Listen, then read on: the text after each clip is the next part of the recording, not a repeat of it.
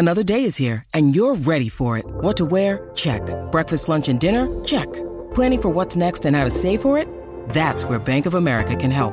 For your financial to-dos, Bank of America has experts ready to help get you closer to your goals. Get started at one of our local financial centers or 24/7 in our mobile banking app. Find a location near you at bankofamerica.com/talktous. What would you like the power to do? Mobile banking requires downloading the app and is only available for select devices. Message and data rates may apply. Bank of America N.A., member FDIC. When you need mealtime inspiration, it's worth shopping Kroger, where you'll find over 30,000 mouth-watering choices that excite your inner foodie. And no matter what tasty choice you make, you'll enjoy our everyday low prices, plus extra ways to save, like digital coupons worth over $600 each week. You can also save up to $1 off per gallon at the pump with fuel points. More savings and more inspiring flavors make shopping Kroger worth it every time. Kroger, fresh for everyone. Fuel restrictions apply. Hello, it is Ryan, and I was on a flight the other day playing one of my favorite social spin slot games on ChumbaCasino.com. I looked over at the person sitting next to me, and you know what they were doing? They were also playing Chumba Casino. Coincidence? I think not. Everybody's loving having fun with it. Chumba Casino is home to hundreds of casino-style games that you can play for free anytime, anywhere, even at 30,000 feet. So sign up now at ChumbaCasino.com to claim your free welcome bonus. That's ChumbaCasino.com and live the Chumba life. No purchase necessary. VGW. Void where prohibited by law. See terms and conditions. 18+. It's time for today's Lucky Land horoscope with Victoria Cash. Life's gotten mundane, so shake up the daily routine and be adventurous with a trip to Lucky Land. You know what they say, your chance to win starts with a spin. So go to LuckyLandSlots.com to play over 100 social casino-style games for free for your chance to redeem some serious prizes. Get lucky today at LuckyLandSlots.com. Available to players in the U.S., excluding Washington and Michigan. No purchase necessary. VGW Group. Void where prohibited by law. 18+. Terms and conditions apply.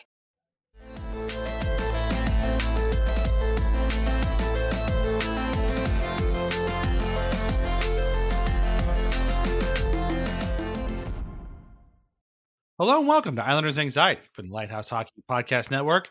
My name is Dan Saracini. Joining me on this Monday evening via Zencaster is my friend Michael Lieboff. And Mike, the vibes were immaculate to start the week. New contract, couple of wins, one shutout, looking good.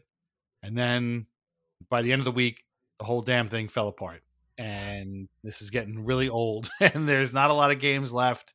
And nobody really knows what to think. It's been almost, you could kind of say, a microcosm of the season, some good news and then some bad news. Where are you at right now with where the Islanders are after inexplicable losses to Vancouver and Montreal? Yeah, I'm inexplicably still hanging on. It's like, let's get the big positive news out of the way. The Islanders are 4-1-1 in their last 6. There you go.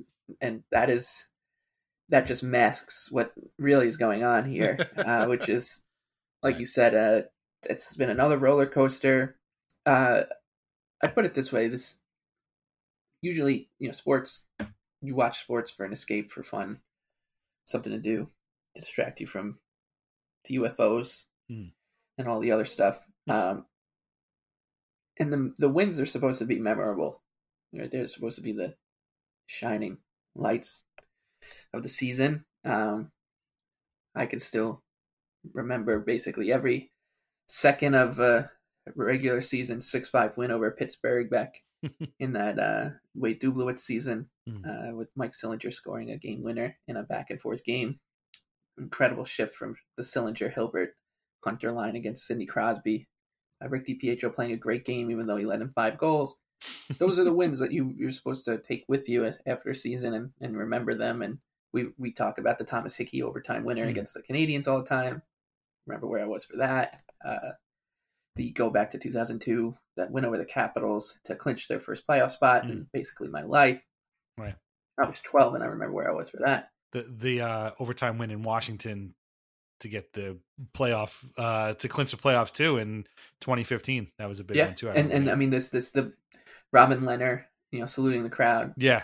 Right. Playoffs, baby. That game against the Sabres. And, there were games in between. I remember that Winnipeg Jets game in that same Robin Leonard season, that crazy game. Yeah.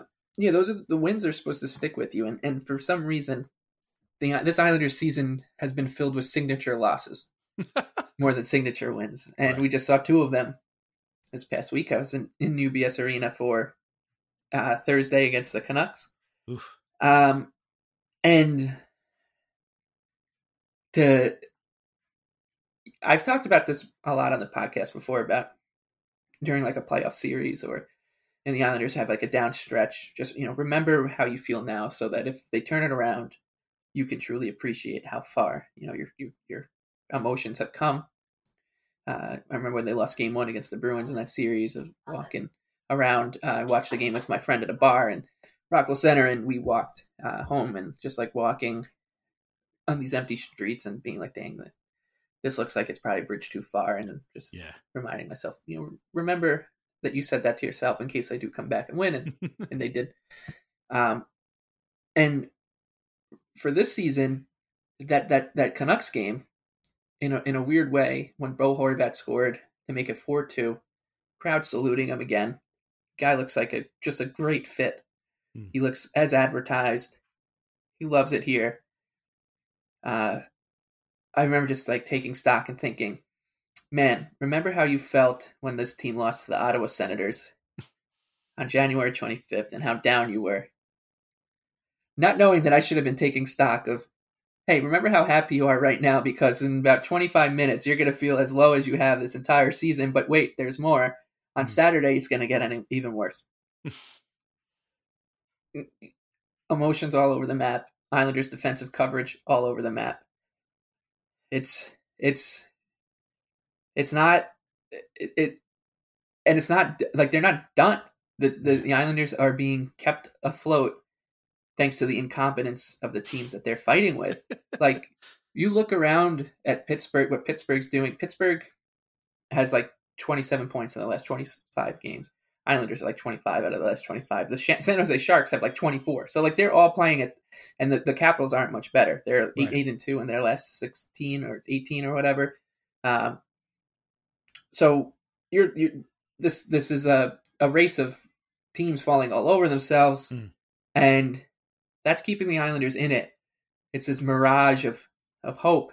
Yeah. And I actually was saying to our friend Arthur Staple earlier today when we were talking, the thing that's killing me here is I would make the Islanders probably the third, maybe fourth favorite to get into the playoffs among the teams that are fighting for those two last spots. Washington, Pittsburgh, us, Panthers, Sabres. I would put them ahead of the Sabres definitely, and maybe slightly ahead of the Panthers. I think that's debatable. But this is the sickening part. I said to him, and he agreed, of those teams, the Islanders probably have the best chance of actually doing something in the playoffs. It's possible. And that's what's killing me here. Yeah. It's like, I want someone, can someone just go on a run so I can stop thinking about this team in the playoffs? But at the same time, I'm like, but if they get in, man, if they get in. My thinking is, and I am prone to wild swings. You mentioning that first game against the Bruins a couple of years ago, I was convinced they were going to get swept. Like there was such a bad performance. Pasternak was like bebopping and scatting all over them, and it was bad. And I'm like, well, that's the end of that. They survived Pittsburgh, which is satisfying in and of itself, but this is where the train ends. And obviously it wasn't. So maybe my voice isn't the right one to take here, but the way I think of it is now, the only way the Islanders get into the playoffs at this point is exactly what you were just talking about, with everybody being almost equally as incompetent over the last couple of weeks. The only way that they can actually get in is if the roulette wheel just sort of stops on their number. Like, imagine like the Price is Right, and the Islanders and Penguins and Caps and Sabres and Panthers, they're all stepping up to the big showcase, right? And they're all pulling down that big wheel, and everybody's trying to get that 100. That's the only way to get into the playoffs here, because none of these teams are really playing like they deserve it.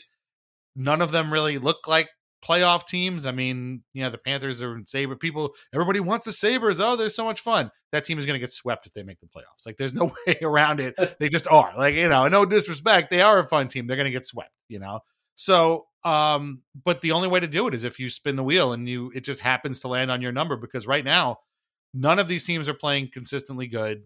It doesn't really make me feel any better about what we witnessed over the course of this week for the Islanders. But, when you're like, oh man, these guys suck. We can't, they just start all over again, trade the guys who you can trade. It's done already. What are you going to do? Then you look at the standings and you're like, man, they're only 1 point behind the Penguins. Really? Yeah, what is going on? I mean, they're only 2 points behind Washington, and like they have games against these teams left. It's 3 against the Penguins. It's crazy. It's truly there for the taking. But it shouldn't be, but it is. It should not be, and it's there. And right. you hear it on 32 Thoughts. They love to say it. The math isn't good for the Islanders. The math isn't good for this team. I actually would disagree. I don't think the math is that intimidating here because all they need to do is win the games against these teams and then somehow make the rest of it work. It's not the math. Sure, like the Islanders are behind the pace of the other teams, but they aren't. They're not dead yet, and they should be. Yeah, and that's to me is like it's the proverbial. When you're playing a game against a team that you're playing better than, and you're like, oh, well, what went wrong? You lost the game. You should have won. You're like, we let them hang around. Like the Islanders, the rest of these teams are letting the Islanders hang around. Right. And it's such a funny thing because think back to last season, I would kill to be in this spot. I think I even might have said that. Like, oh man, how great would it be if we were just like 6 points back and there's like 12 games left and you can just convince yourself that you have a chance. And that's where we were last year. And little did I know that this year would go the way that it has. And I'm thinking, man, I just kind of wish we were where we were last year and just completely out of it. And I didn't have to worry about it. Because then you would know what was up. Like right now we don't know what to expect. And gets back to my original point. Like at first, it seemed like this team was going to go on a run like that. We'll get to Bo Horvat's contract in the second half because, of course, we had our episode.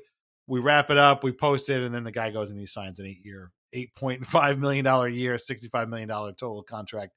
So we didn't get to talk about it, but we will. But they started with the Bo Horvat era starts with a 2-1 win over the Flyers, which was better than the score might indicate, and then a 4-0 whitewashing of Seattle, which was the hardest game really on the schedule that week. And, Horvat fit right in. He didn't score in that first game, but he looked damn good centering in line with Matt Barzal. And then in game 2, he looked great. He scored.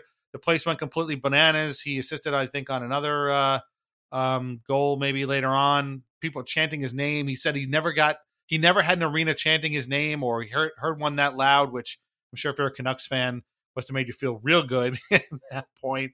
And they kept what had been a really good team this year off the board, and it was fantastic to see. Sam Bolduc got his first goal in that game too. It was nice to see. Holmstrom scored in that game. Everything was coming up Islanders in what is inarguably one of their better games of the season. That's easily a top 3 game that they played this year, maybe the best game they've played all season long. And you thought, oh, wow, okay, well, they got over that hump, that first game back, and then, they had Seattle the next night. So this is the hardest part of the whole week. They have gotten past that part. The next 2 are really easy. Vancouver on Thursday on the road. Again, they're facing their former captain. They must be complete basket cases. And then a road game in Montreal. Calling that team the Habs, the Montreal Canadiens, is probably wrong. It's really the Laval Rocket with Nick Suzuki. Like, that's it. He's good. Everybody else is basically AHL caliber. So, but as we see that didn't work out in the Islanders' favor. So they're playing Vancouver. They had a 2-goal lead. Everything is working, and then everything just fell apart. Even Horvat scored in that game. He actually scored twice. He had one called back from a BS goalie interference penalty, but he had one scored again a little bit later. And as soon as they went up 4-2, the Canucks were like, "Nah, we're not going to lose this game." Some guy named Nils Alman scored. Never heard of this guy. Scores to make it 4-3. Elias Pettersson ties the game, and then he scores to make it 5-4. Ilya Sorokin was not good in this game. Like, let's be honest. We love Ilya, but this was a bad game. And he's allowed to have that, but the Islanders just let him kind of take it. And then eventually, who gets the game winner in for the Canucks to make it 6-5? Anthony Beauvillier. And he made it 6-4, which ended up being the game winner. It's a nice tip, but didn't really he decided to do it at the right time. That's going to endear him to Canucks fans, I'm sure. Noah Dobson scored late, but it wasn't enough. And they lost 6-5. And they called it inexcusable. It was unacceptable, the loss. Okay, well, guess what? You accepted it while you were standing there blowing your 2-goal lead and letting a team on the road, and still in shock that they traded their captain, just take the game from you. So you can miss me with all this unacceptable stuff because you accepted it at the time. You can't tell me later on it's unacceptable. It doesn't work that way. I hate that phrase. Doug Waite used to use it. Oh, it's unacceptable. Okay, well then why'd you accept it in the middle of the game? Why didn't you do something at that time to not accept it? Now you've accepted it. It's over. But they had another game coming up. Okay, fine. Listen, you lose a game. It happens. Again, Beauvillier scored. Give him that, whatever. You got this Habs game. Go in there. Take care of business. Get out of there with 2 points. And that's it. And what happened here, I'm not even sure I could even describe accurately. The Habs dominated them for long stretches of this game. And they ended up having 2 1-goal leads in the third period, the Islanders. Blew them both. They get to overtime. They get a power play with like 2 minutes and 2.5 minutes left to go in overtime. How often has this ever happened? How often have the Islanders gotten a power play in overtime that basically takes up the rest of the remaining time on the clock? And what did they do with that power play? Dick. They did bubkus. Nada with this. They did nothing. They put a bunch of half-ass shots on. It was very predictable. Man, if you cannot score on a power play in overtime against this team, do you even deserve to be in the National Hockey League? I can't even conceive of this. And then, of course, the cherry on top, Mike Hoffman gets a breakaway. He ends up, taking a shot. The rebound goes to Mike Matheson, of all people, who scores the game-winning goal with 10 seconds or 20 seconds left or whatever it is. And I just want to state for the record, forget about all this, maybe he was offsides. The review that went on for 58 minutes afterwards, I don't care if he was offsides. You blew the game. This is remember when the Giants lost that overtime game and it was the long snapper blew the snap. Why were you didn't they blow a 24-point lead in that game to end up in Trey overtime? Junkin. Trey Junkin. Yeah, you blew a several score lead and then you're in overtime and then you lose on a busted snap. It ain't his fault. Why did you blow that lead? So I was so mad. I could barely think. My daughter was sitting next to me and I'm just I was raging the entire time. I was so mad. And then, okay, fine. They got a point. Great. So they got, 5 out of a possible 8 points that week.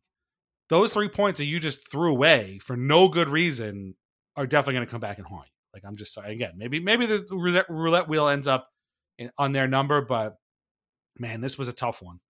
I can't even, again, man, look at that roster for the Habs. No offense. It was very nice, by the way, that video they put together, 50 years of the Islanders Canadians rivalry. That's beautiful. Thank you very much. That's awesome. I sincerely, that's a really, really nice thing for them to have done. This team stinks. And the Islanders just let them take 2 points from them just because they just let them. It's just insane to me. I'm getting mad about it again, just thinking about it right now, 2 days later. It's crazy.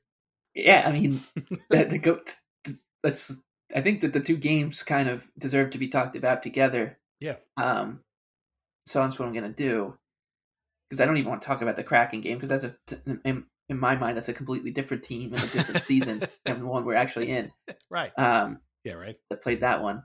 And so I will say this about that Canucks game. Just from the beginning, it felt like the kind of aura around the game, I guess the vibes, if you will, it felt weird. And yes. Because of, I think it was more just Beauvillier, and it almost felt like there was this sense of guilt you can feel in the crowd about what was going on, that Beauvillier has been traded, and here's we all loved him. He's got all his friends, and very nice video put together. Yeah, and the video was great, and I was like, okay, good. Hopefully, that kind of deflates that feeling. It did not at all. It did not at all. The Canucks get a lead. Islanders come back, and Colin Delia or Spencer Martin, same person basically, bad goalie in that for the Canucks, and the Islanders are making it seem, like every time they get a shot they're going to score. But the problem was the first period they didn't do that. And my friend Nick Martin, who I host my podcast with at Action Network, Line Change, texted me. He's like, why are the Islanders playing the Vancouver Canucks like they're the Tampa Bay Lightning? And he made a great point because I was like, you know what, you're right. Every time the Islanders get a zone entry, I think they've scored in this game, and that's 2. He's like, why aren't they just attacking these guys and Sorokin, sure, it was bad that game, and he was like, why wouldn't you just attack these guys and live with the consequences that if on a 1 out of 100 chance Colin Delia outplays Ilya Sorokin, you're going to lose. And he was right. Like, I have no idea why that was not the case, because the Islanders played this kind of timid game for the first whatever part of the game, and then they got the lead 4-2, and they played like an arrogant bunch of assholes for the rest of the game after that. Like it was almost like they're right. And here we are, the team that bought, the buyer in this buyer-seller relationship, the team that's going to the playoffs against the team that's going to the lottery. Poor Beauvillier. Like, they played like that. Yeah. Like, there's no way that this script ends with us losing, and then they lost. And that's not the first time they've played like that. Like, no, it's not. Yeah. And I left that game with my dad, and we talked about the Minnesota Wild loss and how I sat in my car for a long time because I was, coming to grips with like the existential thought that this core is done. It was just after the Washington game, another couple unacceptable losses. This one was different because it didn't really, the Wild loss hit me like a ton of bricks as soon as the final horn end sounded. This one didn't really, it was like a slow burn. Drove home. I was really mad, but like it didn't really upset me until the next morning. That how fitting it was that Beauvillier scored and how Islanders it was. But what really pissed me off was that was a team, like I said, that played like there's no way they were going to lose. There's no universe in which we lose this game. Yeah. And that's shown in the game plan. Like they didn't have a game plan after the Canucks punched them back in the mouth. And instead of the Islanders settling down and kind of sussing through how to kind of navigate these choppy waters, they kept doing dumb shit. Yeah. Like Adam Pelech had maybe his worst game I've ever seen. He took a needless icing that led to him taking a penalty that led to a goal. And then he took an unnecessary penalty a couple minutes later that led to the game, the first game winning goal. There was no coherent plan. And I don't want to turn this into like, I wish we had Trotz kind of thing, because those days are over. Barry Trotz does not coach the Islanders. He was fired, and whatever the circumstances were for that, we'll never know. But the one thing I will say is that when the Islanders had Trotz, when the Islanders were coached by Ted Nolan, when the Islanders were coached by Jack Capuano to an extent, like there was at least a plan in situations like that. Like to me, the Trotz thing was, look, you just got to weather the storm and kind of, I don't want to say shell up because that's not what they did, but they didn't take unnecessary risks. They were disciplined in their defense, and they just bet on themselves to be able to get out of whatever situation they were in. You will get an opportunity and you need to take it, and then game over. That was always kind of the Trotz. Yep. And that opportunity might even just be getting the puck deep and forechecking for 2 minutes. Yeah. Right? Like it doesn't have to be a goal. It's just you're going to get an opportunity to relieve the pressure, and you need to be able to take it. Like Ted Nolan's side too, like it was, we're going to throw everything we can in front of the puck. Everyone's going to be blocking shot. Brendan Witt's going to walk out of here with a black eye because he just took a puck under. Sean Hill is going to play 32 minutes. Like there was a game plan into these situations, and this group of the Islanders this version doesn't seem to have that. When the going gets rough, the Islanders I guess they stick to plan A, but their plan A is not built to get themselves out of deep water. And I left that game thinking this team does not have an identity. Their identity is they have Ilya Sorokin, and now they can probably score a couple more goals because they got Bo Horvat.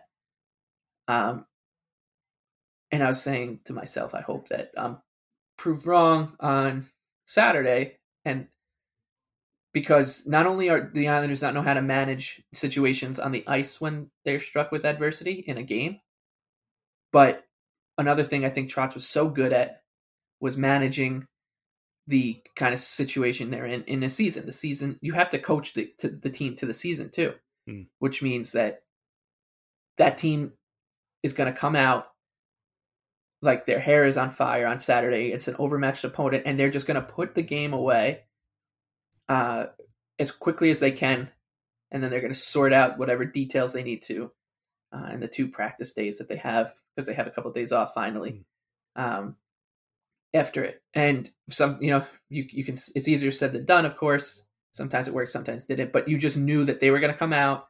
The effort was going to be there. There's going to be a push, and the Islanders came out on Saturday, and it looked like they were a team that felt very October 26th, or something. There was no urgency at all in anybody's game. There was no urgency in the way the game was coached. There was nothing that told you that this team needed these 2 points desperately. And that was so concerning to me. Yeah, no, that's all well said. And I can't disagree with a single thing you said, because there's no urgency. And I feel like that also goes back to Trotz a little bit. And it's something that I complained about during his, because let's not forget, there were long losing streaks under Trotz too. And I feel like, and I pinpoint this one time, it was in his first season, he was given an interview with NHL Network, and he was like, you could spend all day in our zone, but you're not going to get anything. So we're very comfortable in our own zone. And that kind of struck me as a little arrogant. And I feel like this team still kind of operates under that same idea, except now you might get something if you hang out all day in their zone. And so there's very little urgency to get the puck back. Noah Dobson, is struggling a little bit these days. We'll talk about practice today in a second, but at one point, I think it was in the Montreal game, he was basically treating the puck like a priceless Fabergé egg. He was just kind of bobbling it around. I think he tried to pass it to somebody who was a foot away from him. And then there's another guy who was there, kind of got in the way. And it's what is the plan here? Why are we so afraid to make a play? Why are we so, like you said, there's no sense of urgency. There's no sense of let's get this out. And then there was a play at the blue line. This was almost definitely in the Montreal game where, you pass it to somebody passed it to somebody else at the blue line. I think it might have been Fashing over there, and he was all set to get out. But then there was a Canadiens player right in his way, and it just turned it right back around, and it went right back into their zone, and they started cycling for another couple of seconds. I'm glad you guys are comfortable in your own zone, but how about getting more comfortable playing in the other team's zone? I don't want to see you guys playing in your own zone all the time, because frankly, you're chasing. And this is what drives me nuts. You're just chasing and chasing and chasing. And this was the thing that they talked about on 32 Thoughts before Horvat, which is they work so hard to get a goal that they're gassed. Well, now they've got a guy who can help them score a lot easier. And in fact, Horvat has helped on the power play. He's made it, actually function like an NHL power play again, which is nice. But they're still doing the same thing. And this is what concerns me. Everything you said about, and that stuff is concerning, the lack of urgency, 100% concerning. But what gets concerning to me is that they look tired. Don't they look tired on the ice? And last year, okay, fine, it sucked. They didn't make the playoffs. So I thought to myself, you know what? Maybe in a way this works out. It's been a long 3 years. Get an extra month or two of rest. Go to the Bahamas. Do whatever. Just relax. But now the season's not even over, and you guys look tired. I don't understand why. Why is this? Do we need a new training staff here? I don't understand why does it look like we're huffing and puffing? This looks like me at the gym next, when I'm next to some guy who's half my age and twice my size. He looks like a wrestler, and I'm just sitting there trying to survive to the end of the class. And I don't know. It's just weird that it looks like this. What is going on? Why do they look like this? There's no, like you said, there's no structure, there's no plan, and no urgency, and then you're just chasing them. Before you know it, you've lost points to teams that frankly you should have beaten. It's inexplicable. I don't want to say it's inexplicable, but yeah, it is. It's shocking. I guess it is. Yeah, I think it's. I mean, and Eric Hornick put out that stat that I think the Islanders lead the league in points given away when they've been up by 2. Sorry, not up going into the second period, and that just tells me that there's no. It's like. This is a team that doesn't really know how to deal with pushes.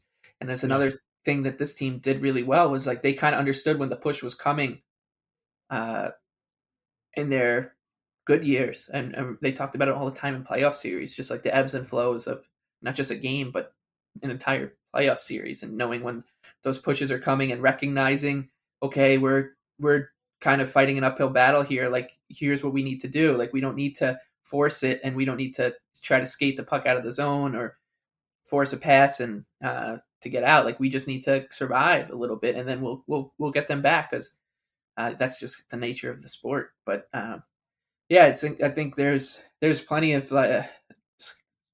stuff. There's a lot of stuff kind of that is ringing, these alarm bells are ringing about whether it's the coaching or just the players itself, the roster. You can look at a lot of different things, and I think there's a lot of things that are flawed about this team, and you can order them however you want, and you can probably make a salient argument about them. And right. I think, one of the most discouraging parts of this 2-game losing streak is that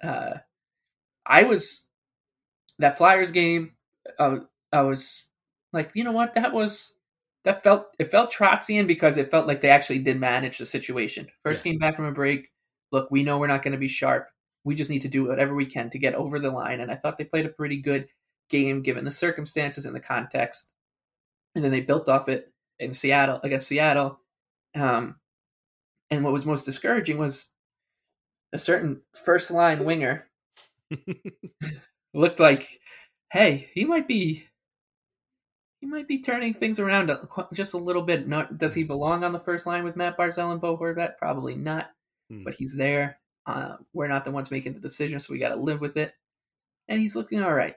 We all root for him. We're hoping that one day he wakes up and has drank some elixir that makes him 2019 Josh Bailey or Boston Bruins playoff series Josh Bailey, and not the Josh Bailey that we've seen for the past 18 months. And he looked like maybe he caught it. I mean, there was that little spurt where he was the best player in the NHL around his 1,000th game this season, and I thought maybe we were getting one of those. And then he challenged Adam Pelech for the title of worst game of the season from any individual player. I thought, given where they play in the lineup, right? Like, you could say everybody was bad in that Canucks game, and they were, with whether it was Mayfield, Romanov pairing was. I think Ryan Pollock was actually the only player who I left, and Horvat and Barzal. Like, I was like, you know what, they played all right. Nelson too. Bolduc followed up that first NHL goal with a pretty sloppy game. I think his numbers weren't too terrible, but he was pretty. Yeah, bad. He was bad. I mean, they were all bad, except I think, like, you can say Pollock,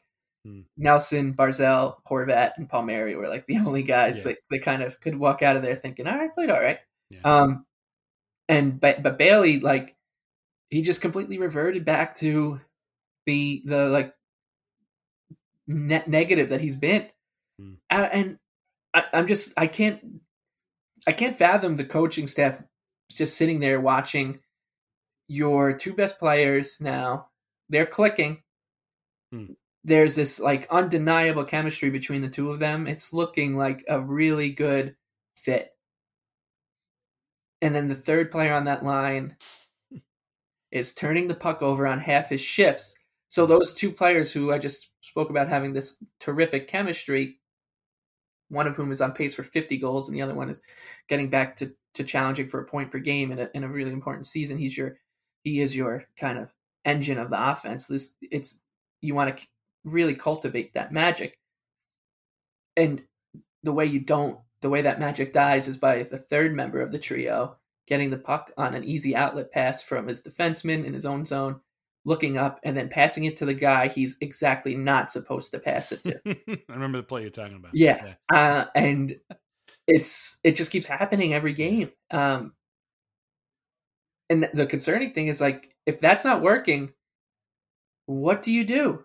Yeah. You got to do something, because it's clearly not the best fit as a third man in. And I think, this is where they miss Wahlstrom, and at least he gives them some flexibility. But if it's not him, and he really doesn't want to break up Nelson, Palmieri, and Lee, and all this stuff. But you're gonna have to do something, because it's you need to win. Like, they're catching a knock on wood, because this is the third straight game where they're catching a really good schedule spot. The Senators are playing on Monday night, and they're going to be playing their 4th-string goalie, some guy named like Kevin Mathelson or something.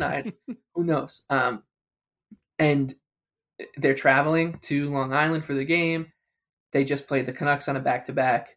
They played the Canadiens coming back from their long All-Star break. Now they're getting this gift. And a way to just absolutely stomp out an opponent in those spots is by your first line just taking over the game.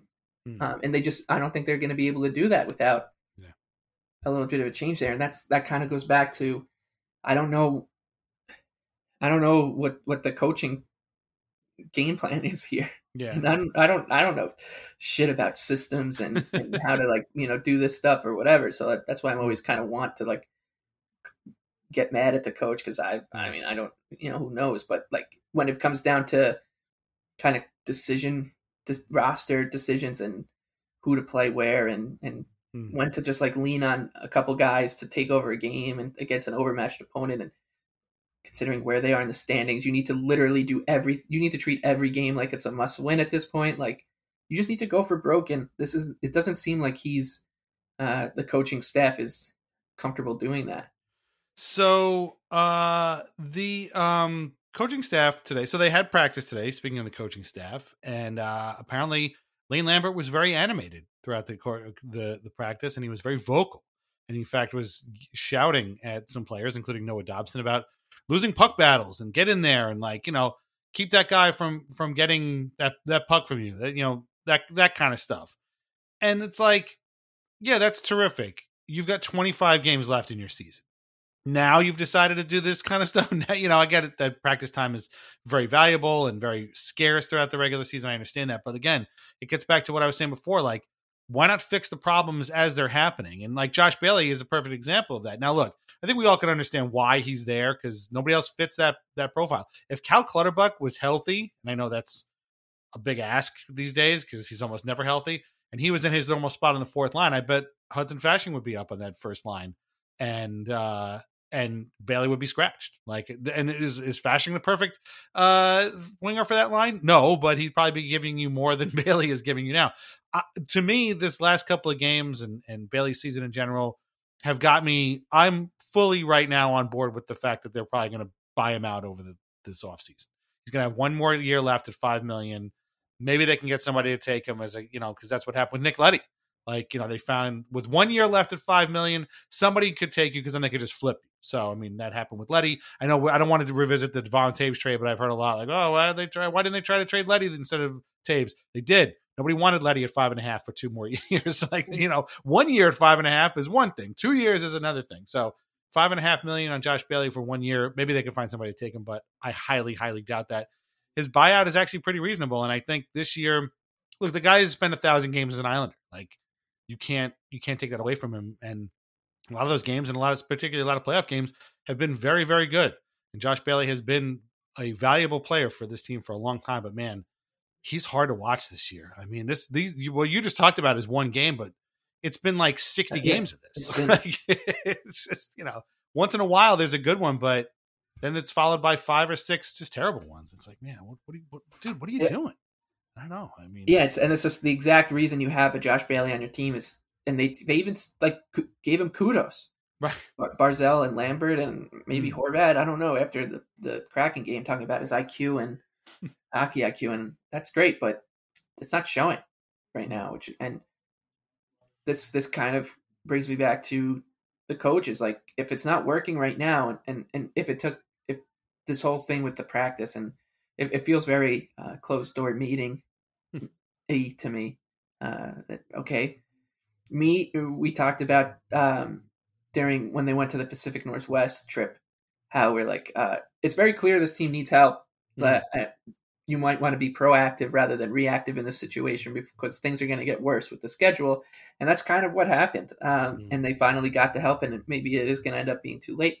But this has been coming, and like even the practice today and the thing with Dobson, like that stuff's been coming. The defensive flaws have shown. I remember last year someone asked, I think it was Andrew Gross asked Barry Trotz a question about the team struggling and uncharacteristic defensive play or something, and Trotz said something along the lines of, "Well, is it uncharacteristic of us right now, because I would say it's very characteristic that this is the way we're playing. And I remember when he said that, and I'm just saying, oh man, like he's right. Like they're a bad team right now, and they're playing bad. So that is characteristic when a bad team plays bad. And to me, it feels like people will say that about this team, like, "Ooh, this doesn't look like the Islanders." Well, what Islanders have you been watching? Like this is exactly what they've been doing. They've been shooting themselves in the foot. They've been bad in front of their own net. Scott Mayfield, he passes to the wrong team just as much as he passes to the right team, just like Josh Bailey. And he's playing with a defense partner who, if you could make the exact worst type of defenseman to play with Scott Mayfield and then ask them to play 20 minutes a game and 20 hard minutes a game, it would probably be Alexander Romanov, who like he struggles in the same way that Mayfield does. Like when the puck gets on their stick, there's 10 people on the ice or 11 other people on the ice, and you have no idea which one it's going to end up going to, because they don't know which one they're going to pass it to either.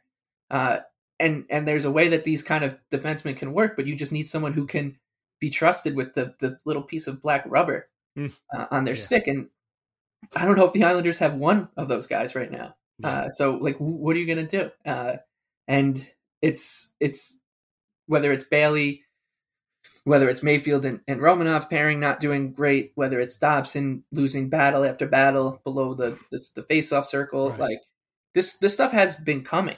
Like we've seen it for weeks. How many times have I texted you being like, "What, Dobson is like killing me in defensively," and or like, you know, we'll just say Bailey when he turns the puck over, Mayfield, you know, when he does it, and you're just like, if you and I are seeing it, the guys standing behind the bench whose job it is to notice those things and adjust them are noticing it too. And the fact that they're not adjusting is just concerning, because the season doesn't keep going until you get good. Like you need to, it ends. Each team plays 82 games, and some of them get to the playoffs if you qualify, and other ones don't. You don't just keep going until you get enough points. Like the runway's up. We're at the end of the runway here. It's the last quarter of the season coming up. There's 26 games left. You have two huge games, the two most important games in the past two seasons coming up, Friday and Monday. And you're choosing now to fix these things that have been brewing for quite some time. Like they should have been fixed. They should have been fixed 20 games ago. The guy behind the bench was also the guy slamming the bench door after they lost in overtime to the Habs. Again, it's like, man, we've been like this all season. Yeah. Do you want to know how many things I've slammed? Yeah, exactly. Because of your team. Well, welcome to our world, Lane. Right. Anyway, all right, we will take a break. We'll come back. We'll talk about those games coming up. We'll talk about the contract. We didn't get to talk about it last time, and we'll probably throw in some hot stove action. I'm just kidding. It's Jacob Chikrin stuff we're just going to laugh about. So come back on the other side and we'll have a good time about that. Judy was boring. Hello. Then Judy discovered ChumbaCasino.com. It's my little escape. Now Judy's the life of the party. Oh, baby, mama's bringing home the bacon. Whoa, take it easy, Judy. The Chumba life is for everybody. So go to ChumbaCasino.com and play over 100 casino-style games. Join today and play for free for your chance to redeem some serious prizes. ChumbaCasino.com. No purchase necessary. Void where prohibited by law. 18 plus terms and conditions apply. See website for details. Hello, it is Ryan, and I was on a flight the other day playing one of my favorite social spin slot games on ChumbaCasino.com. I looked over at the person sitting next to me, and you know what they were doing? They were also playing Chumba Casino. Coincidence? I think not. Everybody's loving having fun with it. Chumba Casino is home to hundreds of casino-style games that you can play for free anytime, anywhere, even at 30,000 feet. So sign up now at ChumbaCasino.com to claim your free welcome bonus. That's ChumbaCasino.com and live the Chumba life. No purchase necessary. VGW. Void where prohibited by law. See terms and conditions. 18 plus. And now a word from our sponsors. First, as always, VintageIceHockey.com, where you can get t-shirts, hoodies, jerseys, and more featuring over 100 classic hockey logos. Vintage Ice Hockey also carries our Al Arbor and the Island merch, and our portion of the sales go directly to the Center for Dementia Research. Use the code ANXIETY to save 15% off your order. That is VintageIceHockey.com. Try wines from the Pinot Project. They offer a Rosé, a Pinot Grigio, and a Pinot Noir that was named a 2022 Top 100 Best Buy by Wine Enthusiast magazine. All of them are delicious, priced at less than $15 a bottle, and are available at your local wine shop and at UBS Arena. Learn more at thepinotproject.com. Please drink responsibly. Okay, so let's talk about Horvat's contract. He signed last week, just before the game against the Flyers, again, right after we had recorded. The numbers are 8 years, $65 million, $8.5 million a year. No signing bonuses, no performance bonuses, which is interesting. He does have a 16-team no-trade clause for the last 4 years. Basically, what this amounts to is he's got 8 years, Barzal's got 8 years. These are your top two guys for the next 8 years. And that's how it works. And so even if this season fails, and at this point, again, it seems like that's probably the most likely case, they'll make the playoffs. I am kind of glad I'm very glad that he signed. I think the trade probably ends up working out in the Islanders' favor. Obviously, they gave up a lot to get him, but you see the chemistry and you see what he does. He's a very creative player. He's not afraid to shoot the puck, which is something the Islanders haven't had in a long time. And he was willing to stay. And it's funny how players are all looking for different things. This guy, he shows up and he signs, and there's really very little indicating that he didn't already sign prior to the announcement that he signed, but he wanted to stay, and he wanted the stability. This guy prioritized stability. He's got 2 little kids and a wife, and he talked about how the Islanders were high on their list of possible destinations as under free agency, which is kind of mind-blowing because let's face it, if he had gotten a free agency, let's say he played out his string with the Canucks or got traded to somebody else and went UFA, the Islanders weren't going to sign this guy. So to get him now for 8.5, if he was going to go to UFA, he probably would have cost more than that, and then he would have been a problem. That means a lot. And so this guy, Bo, he wanted stability. He got it. I was afraid that Barzal was going to be upset that Beauvillier got traded because it was his BFF. Judging by the look on Barzal's face every time he and Horvat hook up for a goal, I don't think it's a problem because he looks pretty happy about it. So, the contract has made me feel a lot better about the trade. He's here. Hopefully he can age gracefully. I mean, look at Brock Nelson, who's done a lot on the other side of 30. He's been working with Adam Oates, and that's what he credits, for this kind of surge in scoring. And this has been said a million times, but okay, listen, he's probably not going to score 50 goals again, but if he scores 35 and he throws in, 40 assists and, Barzal gets 30 of his own and some other guy gets a bunch, hey, you know what? That works for me. So I think it worked out pretty well. I'm feeling pretty happy about it. The dude wanted to stay. I mean, this guy literally showed up and wanted to stay. Meanwhile, the Islanders have had guys who played here for 9 years and didn't want to stay. So I guess it's kind of, I can look back and we could all breathe a sigh of relief and hope that he ages gracefully again. That's a big deal. But I think it shut a lot of people up and we could all move on. You don't have to worry about what if he gets traded to the Oilers? Nah, it's not going to happen. So what was your take on it? I was really excited. Really, really excited that it happened quickly. Mm-hmm. I'm happy that it seems to be the two Barzal and Horvat seem to have clicked already. Everything about the deal to me is a positive because you're gonna talk about the New York Islanders and a player who would be was a hot commodity on the trade market, and then would have been a big one on the free agent market, and he decided to stay with the Islanders. So, people will nitpick about the price and the length and all that jazz, but frankly, it doesn't matter if Bo Horvat is going to be eating $8.5 million of cap space in 2026 right now, or 2028. Like, it doesn't matter right now because who knows where we're going to be. The important thing is that he signed, extended, and what it does is it gives you a little bit more kind of hope for next season, even if this one goes the way that it's looked like it's been going for the past 2 games, because the Islanders will have, you'd assume, barring something crazy, Barzal, Nelson, Horvat, Dobson, Sorokin. This is a pretty good nucleus of a team to build around, and he is what they've been missing. I think he's made a couple plays where I'm like, Jesus Christ, man! I've been waiting for basically since Alexei Yashin. That goal he scored at the end of the second period against the Canadians with like 3 seconds left along the goal line. That is a goal the Islanders never get. Like they just never get that goal, and he did it. And he made a play. The goal he scored against the Canucks, the one that counted, when he kind of just found this little pocket of space, knowing that Matt Barzal is good enough to not only find that pocket of space, but to know that, to be aware that if he sees Bo Horvat sneaking to that spot, I'm going to give it to him. And that's where I'm making the Yashin comparison a little bit, because the Islanders haven't had a forward who's been really good at that in quite some time. Matt Molson was actually pretty good at it too. Like Tavares would cycle low and Molson would kind of like drift to a spot where he can get off a quick shot and score. Thomas Vanek obviously was good at it too, but his light shined very brightly, but very briefly here on Long Island. So the Islanders just haven't had a player to be able to do that in quite some time. Like even Eberle, yeah, sure, Eberle was great with Barzal, but it was different.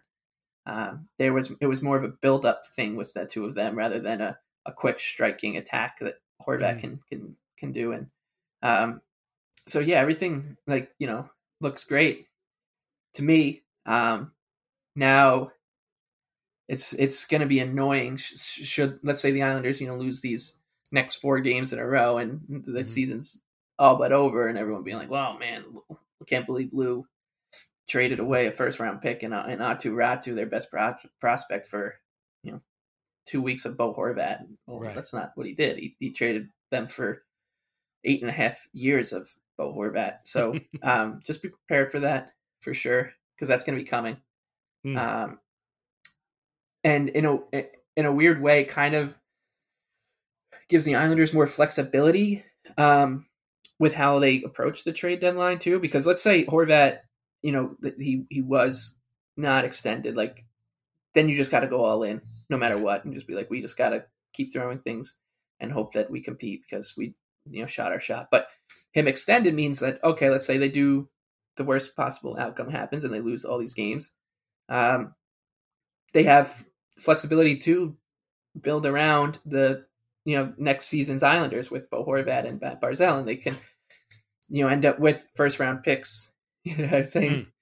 Joking around that, like, there's a universe here where the Islanders end up somehow with 3 first round picks in next year's draft, even though they traded a conditional one before Horvat, where Varlamov and Mayfield, Parisi, Pajot, whoever ends up going, if they are indeed sellers, get traded. Like they could end up with another first round pick or 2, or that's the extreme, or a bunch of second round picks or something. So he gives them flexibility in that way. It kind of just keeps them relevant in the Metropolitan Division for at least the next year or two. And there should be some openings in this division.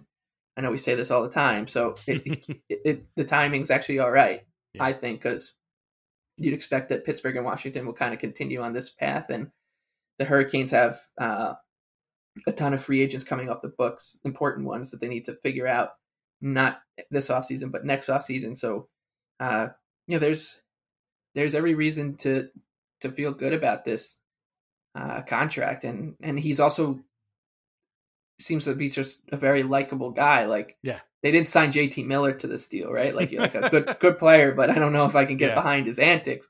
This guy seems to be of the kind of uncles. He's like one of the uncles kind of guys, like a guy you'd like to spend a Sunday afternoon with, eating Penny Alavaca with, and having like a Bud Light and a warm Long Island day in a backyard.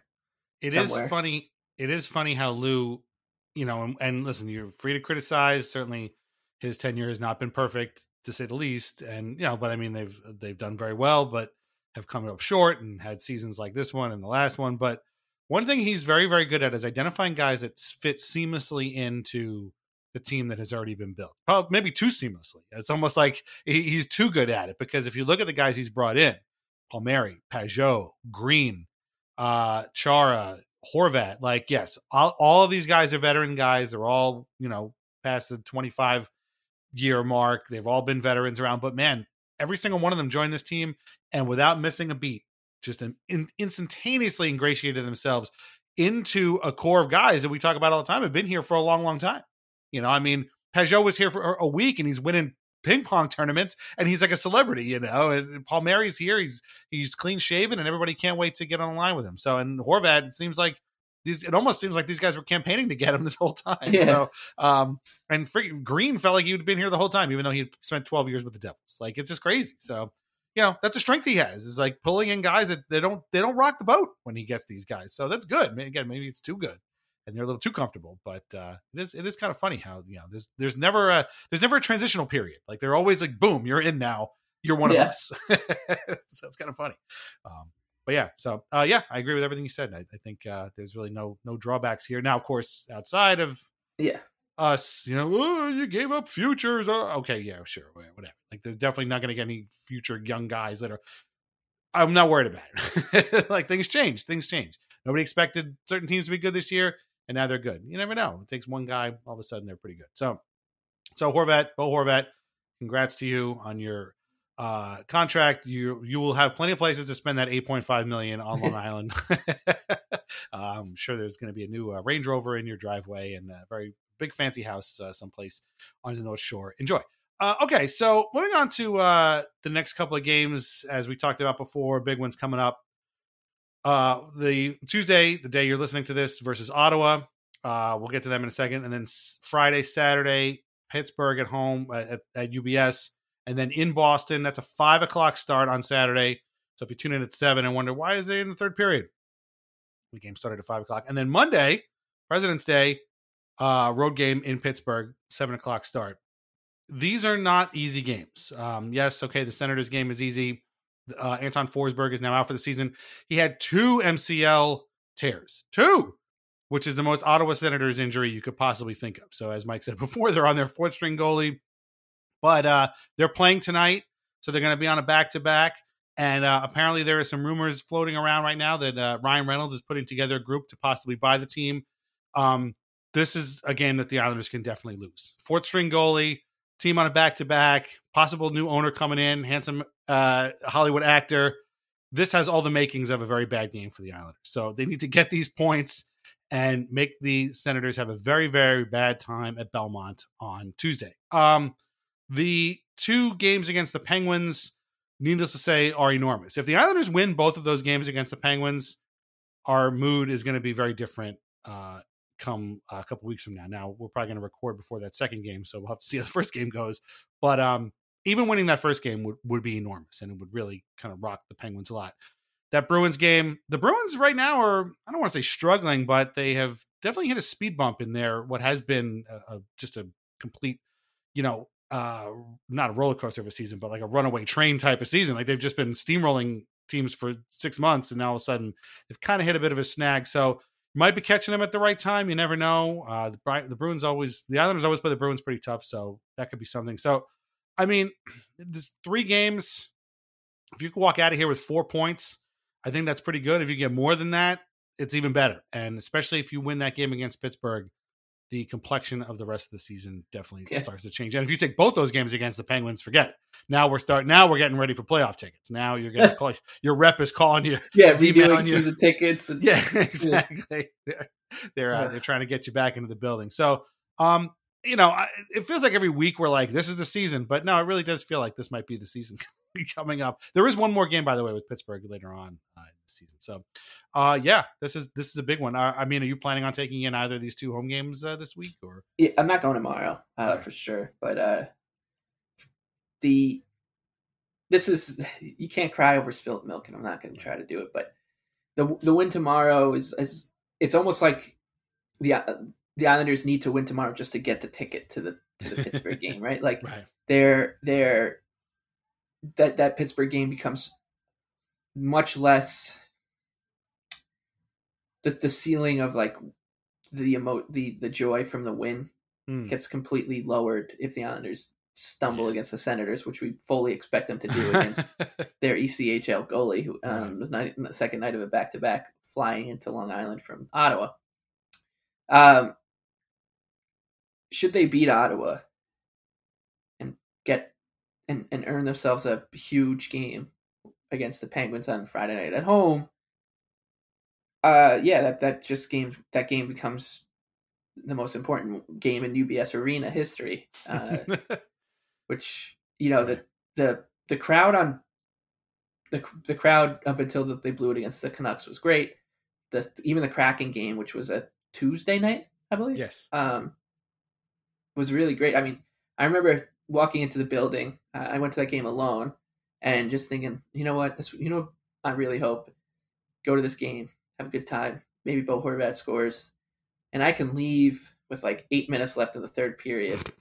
After I lose the 50-50, you know, the Islanders are up 4 or 5, and I can drive home and listen to the rest of the game on the radio. And for maybe the first time in my life, it went according to script with the Islanders like that, and I did exactly that. Still don't know anybody who's won the 50-50, so if you want to reach out to me and let me know if you have, please do, because I don't even know if I've ever been in the presence of a celebration of someone who's won a 50-50. I've never seen anybody win a 50-50 ever in my entire life. Yeah. Anyways, yeah. So that game on Friday could be, you know, one of those kind of classic Coliseum games. I brought it up earlier, and I bring this one of my favorite games ever, that 6-5 win over the Penguins in February 2007. That crowd was one of the best regular season crowds I've ever been a part of. Marc-Andre Bergeron was playing the lights out there. He was awesome in that game, and the crowd was just so good, and there was a really great buzz in the building. So yeah, the win over Ottawa can really send this game into a kind of tier of its own in terms of UBS Arena history, which would be great. And look, if they beat Ottawa, the Islanders are 5-1-1 in their last 7 going into this game against Pittsburgh. And it's also a decent schedule spot. The Penguins are playing Tuesday night in San Jose. They've been on the West Coast, and this will be their first game back in the Eastern time zone for a while. It could be Tristan Jarry's first game back after a while on the shelf, or they could be playing Casey DeSmith. Like, it's a very winnable game. The Penguins will be on the first night of a back-to-back too. So it's hugely important for them to win, and if they beat Ottawa and they can find a way to beat Pittsburgh, that Bruins game kind of becomes a little bit of house money. But then if they lose that Bruins game, then that second Penguins game, you know, the complexion of that one changes too. So there's just so many different ways it can go, and it's so annoying that so much of it hinges on them beating the Senators on Tuesday night, Valentine's Day. Against, which is exactly the worst possible scenario for the Islanders. Yeah. It's just I can picture it now, like the Islanders just putting 46 shots on whoever this guy is, whoever they pull out of the crowd to play goalie, and just losing, and you know, a true moral victory type game. And then they, you know, go into Pittsburgh, or they go into that Pittsburgh game desperate. But it's annoying to say, because there's no reason for me to feel this way at all. But I do feel relatively optimistic just about where they are generally, like in terms, not where their game is. they're terrible. They can't play hockey to save their lives right now. But in terms of just like the standings, like they should not be the Islanders should not be this close to the playoffs at all. Right. But they have the goalie. Tuesday night, I said this on the Line Change podcast, Tuesday night, if they do play this guy, Kevin Mandolese, I think his name is, will probably be the biggest goaltending mismatch in the NHL this season. When you consider he's a .897 save percentage in the AHL, has played some ECHL games this season, and the Islanders will have Ilya Sorokin, who, yes, he played poorly in his last game, but this could end up being the biggest mismatch in the season in terms of goaltending talent, which makes it even scarier. But like the Islanders could win that game. The Capitals have the Hurricanes coming up twice this week. There's another outdoor game. Oh, right, yeah. There's another outdoor game on Saturday. I had no idea. But yeah, that's probably why the Bruins Islanders game is at 5, because there's you gotta clear the deck so that everyone can watch Capitals Hurricanes in NC State's football stadium. That age-old rivalry. Yeah, Caps Hurricanes. So like the Caps have so Capitals play Hurricanes, Panthers, Hurricanes this week. Like the Penguins have the Islanders, then they play the Devils the next night, and then they play the Islanders again. So like there is a chance, like you said, that roulette wheel, I think, is a very good metaphor.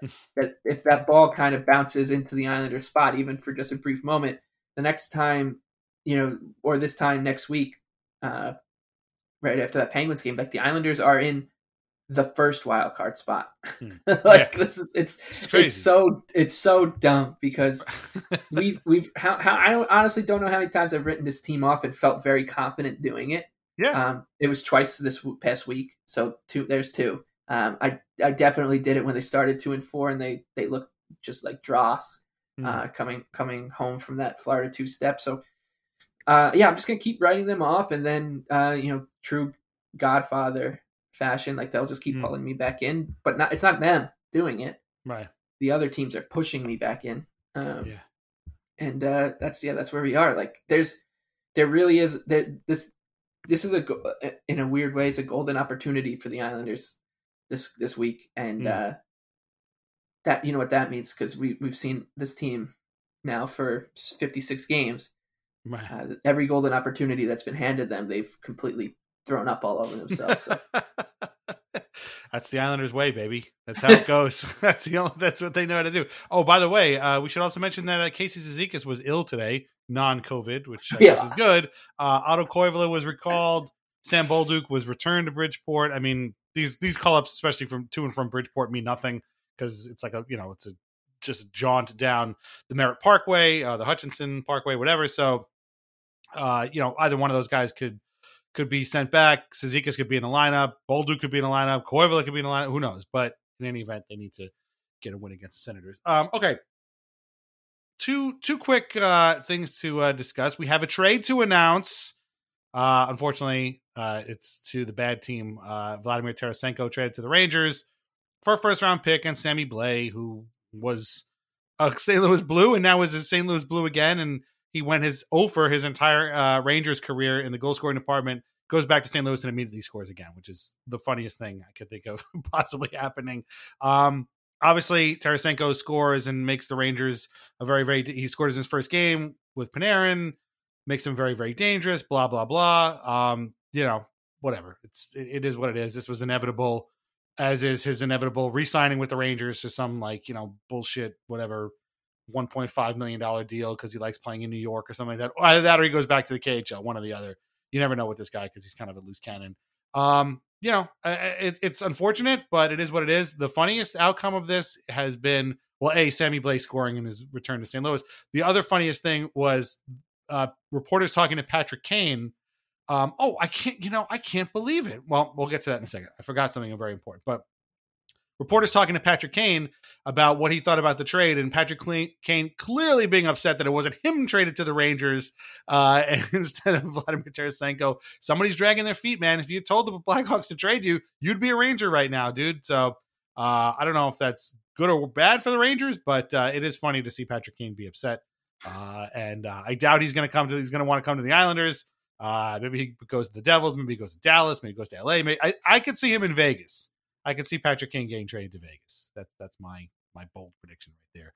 But what was your thought when you saw Tarasenko got traded to the Rangers? Because it's literally inevitable. Like we all kind of saw this. Yeah, this was actually, I'm happy we're talking about this now because this was kind of part of the absolute evacuation of the good vibes.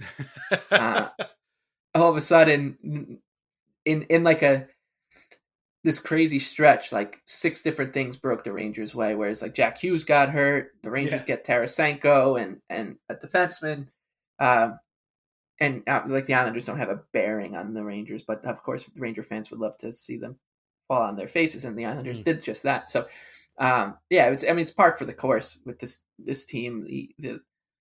The Rangers, in an outrageous stat that I put together, have last year the Rangers had, I think it was something like 5 man games lost among their top 6 defensemen or top 4 defensemen, and then maybe 13 among their top 6 forwards. Only Ryan Strome missed a game of their top 9 forwards in the playoffs. Only Ryan Lindgren missed 1.5 games of their top 4 in defense in the playoffs. They played third string goalies. basically the whole way until the Lightning series. So you'd expect some luck regression to come for them. And by the way, last year, so they have all this luck with their health last year, and half the league got COVID. 80% of the league at least was affected by it. Not that team somehow. One did not. Yeah, one did not. And you can guess which one it was. So then we fast forward to this year. The Rangers have had 5 defensemen. Their top 5 defensemen have missed a grand total of 2 games, and both were by Ryan Lindgren. Their top 9 forwards have missed a total of 13, 2 of which were healthy scratches of Alexis Lafreniere and Capo Caco. Oh no, Jimmy Vesey, and then Philip Hedl missed 8, and I think Chris Kreider missed 2. And that's how we get to 12 or 13, whatever it is. Everybody else fully healthy. So they're on a roll. Nobody gets hurt on this team. Nobody misses so much as sneezes and misses a shift for this team. And then they get Tarasenko. Meanwhile, the Islanders are diving. This is all part of the torture of being an Islander fan, because you just look over there and you're like, yeah, I've got Ranger fan friends who just got a text and were like, oh, holy shit, this is awesome. We got Tarasenko. Meanwhile, like you said, it was inevitable. Like, this was coming, and the Rangers really had to do nothing to make it happen. The Islanders, it felt like we had to go over the top in the Somme to get Bo Horvat in. Like, it felt like it was like we had to fight tooth and nail and gain inch by inch to get this guy. And there was a lot of sacrifices and losses, game losses, obviously, is what I'm talking about, that really stung and left us wounded to make the trade that we did. And then when it was made, everybody just criticized it. Yeah. Like, it was like, you guys finally got over the top and took the the prize that you've been desperately needing. And you've been derided by the press coming home. You expect to pull into port in Dover or wherever in England and be welcomed home as heroes for getting Bo Horvat, and instead they're throwing tomatoes at you. Meanwhile, the Rangers are the unit that's got the easy assignment. They're just kind of maybe somewhere in I don't know, Scandinavia. Maybe the war will reach them and they get Tarasenko and come home and they're hailed as heroes. What a trade. Yeah. What a unit. Look out for these guys. So excited to watch what they can do in the playoffs. Look at these two buddies from the same country. When does this ever happen? He joins a list of like 6 different players on this team, this version of the Rangers that would only be traded to one team, and it was the Rangers. Right. Like, this isn't some, Kyle Dubas masterclass signing David Kampf to league minimum. This is the Rangers literally get handed things. And I texted a couple people, like, I get why their fan base, I don't even blame them for being entitled, because what else do they know? Like, what else do they know besides, here's this guy, here's that, here's one of the best defensemen in the league, only wants to play for you guys. Your next captain, he's not going to accept a trade anywhere except to New York. Yeah. Like, this is just what happens to this team. So, yeah, I mean, it is what it is. It's luckily, like, the next 3 months of their games are pretty much meaningless because they're playing, like they're going to finish second or third in the division with the they'll play the Devils in the first round. This playoff system's hilarious. The Leafs and Lightning have basically will end up playing 60 meaningless games this season. Right. Just building up to their to their 7-game season. And the Rangers and Devils are in the middle of doing that as well. So, what a system. But yeah, no, you're right. They are entitled. It does happen, and they do get handed to them stuff. Speaking of Kyle Dubas, he held court the other day and said absolutely nothing. So he held court while the trade was going down, and it was like, guys, over here, don't worry about Tarasenko. This Dubas is talking, and he's saying that he might make a big trade, but he doesn't want to give up assets. This is groundbreaking stuff. Right. He doesn't want to, he's looking for a defenseman, but he might also be looking for a forward. Stop the presses. Get everybody on board with this. Get Copy on the phone. Tell him to get this in the paper today. Wow. Incredible stuff coming from Toronto. 57 guys writing about it. And then Frege, our buddy today, was like, I think Dubas is trying to, keep everybody confused about which way he's going to go. Yeah, I'm sure that's what he's doing. He definitely isn't trying to like save his ass and try and get through the second round of the playoffs, But anyway, so that we had one trade to announce, but we don't have another trade to announce because Jakob Chychrun is still an Arizona Coyote. And I said this on Twitter, and I'm going to say it again because I thought I was being very clever. And I said that he is the perfect personification of the Arizona Coyotes because he is still there and nobody's 100% sure why. Like, why is this guy still here? Why has he not been traded yet? It's insane. Just trade the guy. Now, chances are he's probably hurt and they don't want to say it. He's been held out for trade related purposes. Okay, sure. I'm sure he has. I'm sure he's definitely not hurt, but and he definitely isn't going to get hurt as soon as he gets traded someplace else. I'm so sick to death of hearing about Jakob Chychrun. I can't. And people that want him traded to the Islanders, why? What does he even do? I don't understand. Why is this guy so valuable? He had a good season like 3 years ago, and he's been hurt for most of the time since. I really don't get it. I've never heard about some guy who is so okay getting talked about so much as if he's like the missing piece to somebody's championship puzzle. And I watch him get traded to some team when they win the cup, but like, it's just, I don't know. I can't take it anymore. And I actually thought to myself today, if Chychrun ever got traded to the Canucks, we'd never hear about anything else ever again. Because that's the only two things we ever hear about. Jakob Chychrun and the Canucks. That's it. Yeah, it's there's that whole thing when the NBA trade deadline happens every year, and everyone's like, "Why can't this be like this in the NHL?" It's like, what do you mean? Why would you ever want that? Like, why would you want your guys just to like be on your team, and then you grow to love these guys, and then the next day you wake up and they're not playing for the team you want? Like, I don't understand that at all. There's this weird obsession with the fact that the NHL is not the NBA, and I think there's a lot of good things about that. And the player movement is definitely one of them. But the downside to that is that since nothing happens in the NHL and it is just an absolute snooze fest outside of the boring Islanders making a huge trade and then the Rangers doing it, the downside is that means that all these guys just fill the void with oxygen, and there's this class of insiders who just you know how this happens on our sister podcast, Weird Islanders. All of a sudden we'll say one name, maybe it's Justin Papineau, or we'll say another name and it's maybe Drew Fata, and the next thing you know, we've just rattled through like 18 different names and talked about their small Islander careers, and we're just naming guys because it's fun, and that's kind of the point of that podcast.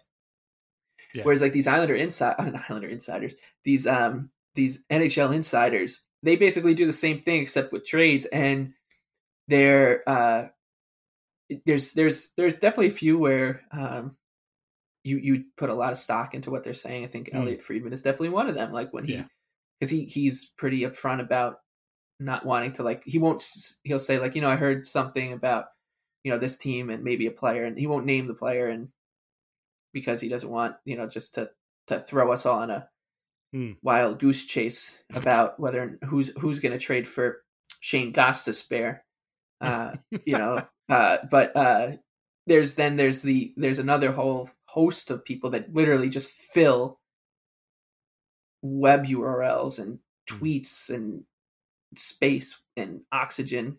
The Athletic writes a trade board list every day. Chris Johnston puts out a trade big board tweet every day. The Daily Faceoff, Frank Saravalli does the same. He's writing 57 stories, one story every day for the trade deadline. I'm not even kidding. He's doing that, and he's bragging about it. Like, he's writing about 57 different players leading into the trade deadline. And I get that stuff, is kind of, people eat it up and it'll do numbers. But I mean, at some point you're just naming names like we named Kevin Colley or Joel Bouchard, where you're just naming, Carson Soucy. I wonder about Carson Soucy, where he's going to be traded.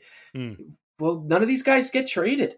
We've heard about Jakob Chychrun now for he was imminent. He was imminent to be traded. It was imminent that he was going to be traded.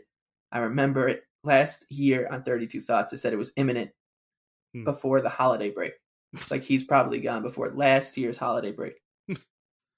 That was 15 months ago. Yeah. And every episode of any podcast that you're going to listen to, mainstream hockey media podcast, they're going to talk about how Jakob Chychrun is. What are you hearing about Chychrun this week? It was, who knows? Because it doesn't matter. Like right. it does what, because you're going to say this about Jakob Chychrun, then we're going to talk about Erik Karlsson, who's definitely not going to be traded, but we're going to talk about him for 6 or 7 minutes, and then we're going to talk about Jesse Puljujarvi. Oh yeah, I just wonder if he needs a change of scenery. Well, they moved on from Puljujarvi for a while now, but yes, he's definitely in that camp. Yeah, it's just he's in the change of scenery class. Yeah, and it's going to be over and over and over again. And I wish we just had a list of I wish I kept a running list of everybody named and the rumor, the team that they're rumored with. Who's in on Chychrun? I'm telling you that since his name popped up last October, I would say at least 25 teams have probably been mentioned as linked to him. So at least, right. What does that do for the sport? This is how you grow the game. You just throw this stuff out there, right. And then this guy gets traded, and finally, and it's like he's Jakob Chychrun. He's not Aaron Judge. Yeah. This is the Trevor Zegras argument that we were talking about the other day. Like this is the guy who's, all of our insiders are revolving around. Meanwhile, if you walk down the street and ask somebody, what do you think about the Islanders possibly getting Jakob Chychrun? Who getting who? Like, that. So yeah, if you walked into, a Waffle House and said, I'm going to eat waffles until somebody in here can tell me who Jakob Chychrun is, and you're not allowed to look it up. Right. You're going to be eating waffles for like 4 straight days. That's a good way to put it. But speaking of growing the game, and speaking of, possibly, maybe kind of touching an audience that maybe doesn't follow hockey, Lou Lamoriello made a joke.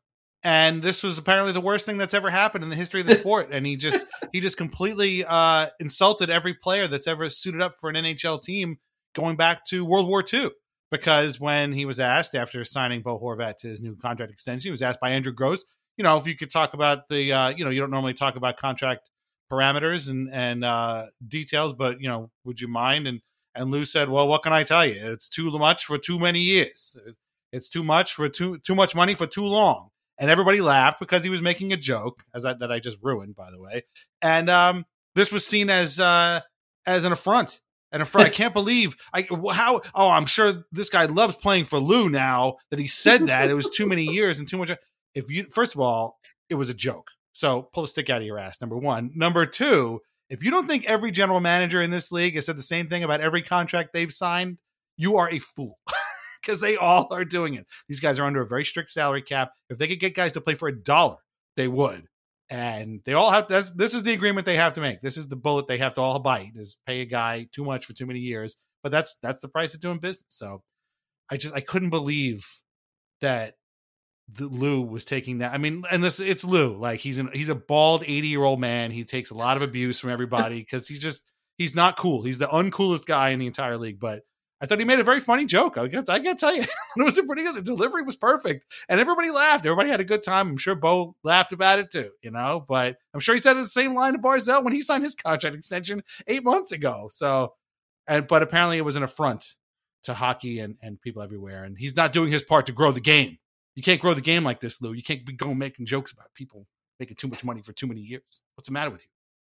I couldn't believe it. I thought, because I almost thought we were going to deal with the opposite. I'm like, oh God, this is going to be one of those instances where someone in hockey does something remotely funny, like, and it just gets beaten to death by the next by the news cycle, and you hear about it, and you hear all the guffawing through the microphones and on your podcast, and you're like, oh God, it wasn't even that. It was funny, and then it was, can we just treat it like anything else that we used to treat as funny? You're like, oh, that was funny. And then you move on with your life. We don't need to keep repeating it. But it was actually, I was actually like, holy, people are mad about this? Yeah. I couldn't believe it. And then, you start to think, man, if Kyle Dubas or Chris Drury said that, like, like this, so this, we need more of this. This is what we need. Mm. We need more of this kind of stuff where the GMs are loose and cutting rugs with or cutting it up with the press. So this is how you grow the game with guys like that joking around. But Lou does it. It's like you said, it's an affront, and it's a send him to the Hague. It's a big issue here. Yeah, treated like he did something terribly wrong. But but when a Leafs assistant coach talks to a player at practice, it's a big deal. This is how you teach. This is how you get better, by talking to players at practice. It's crazy. It's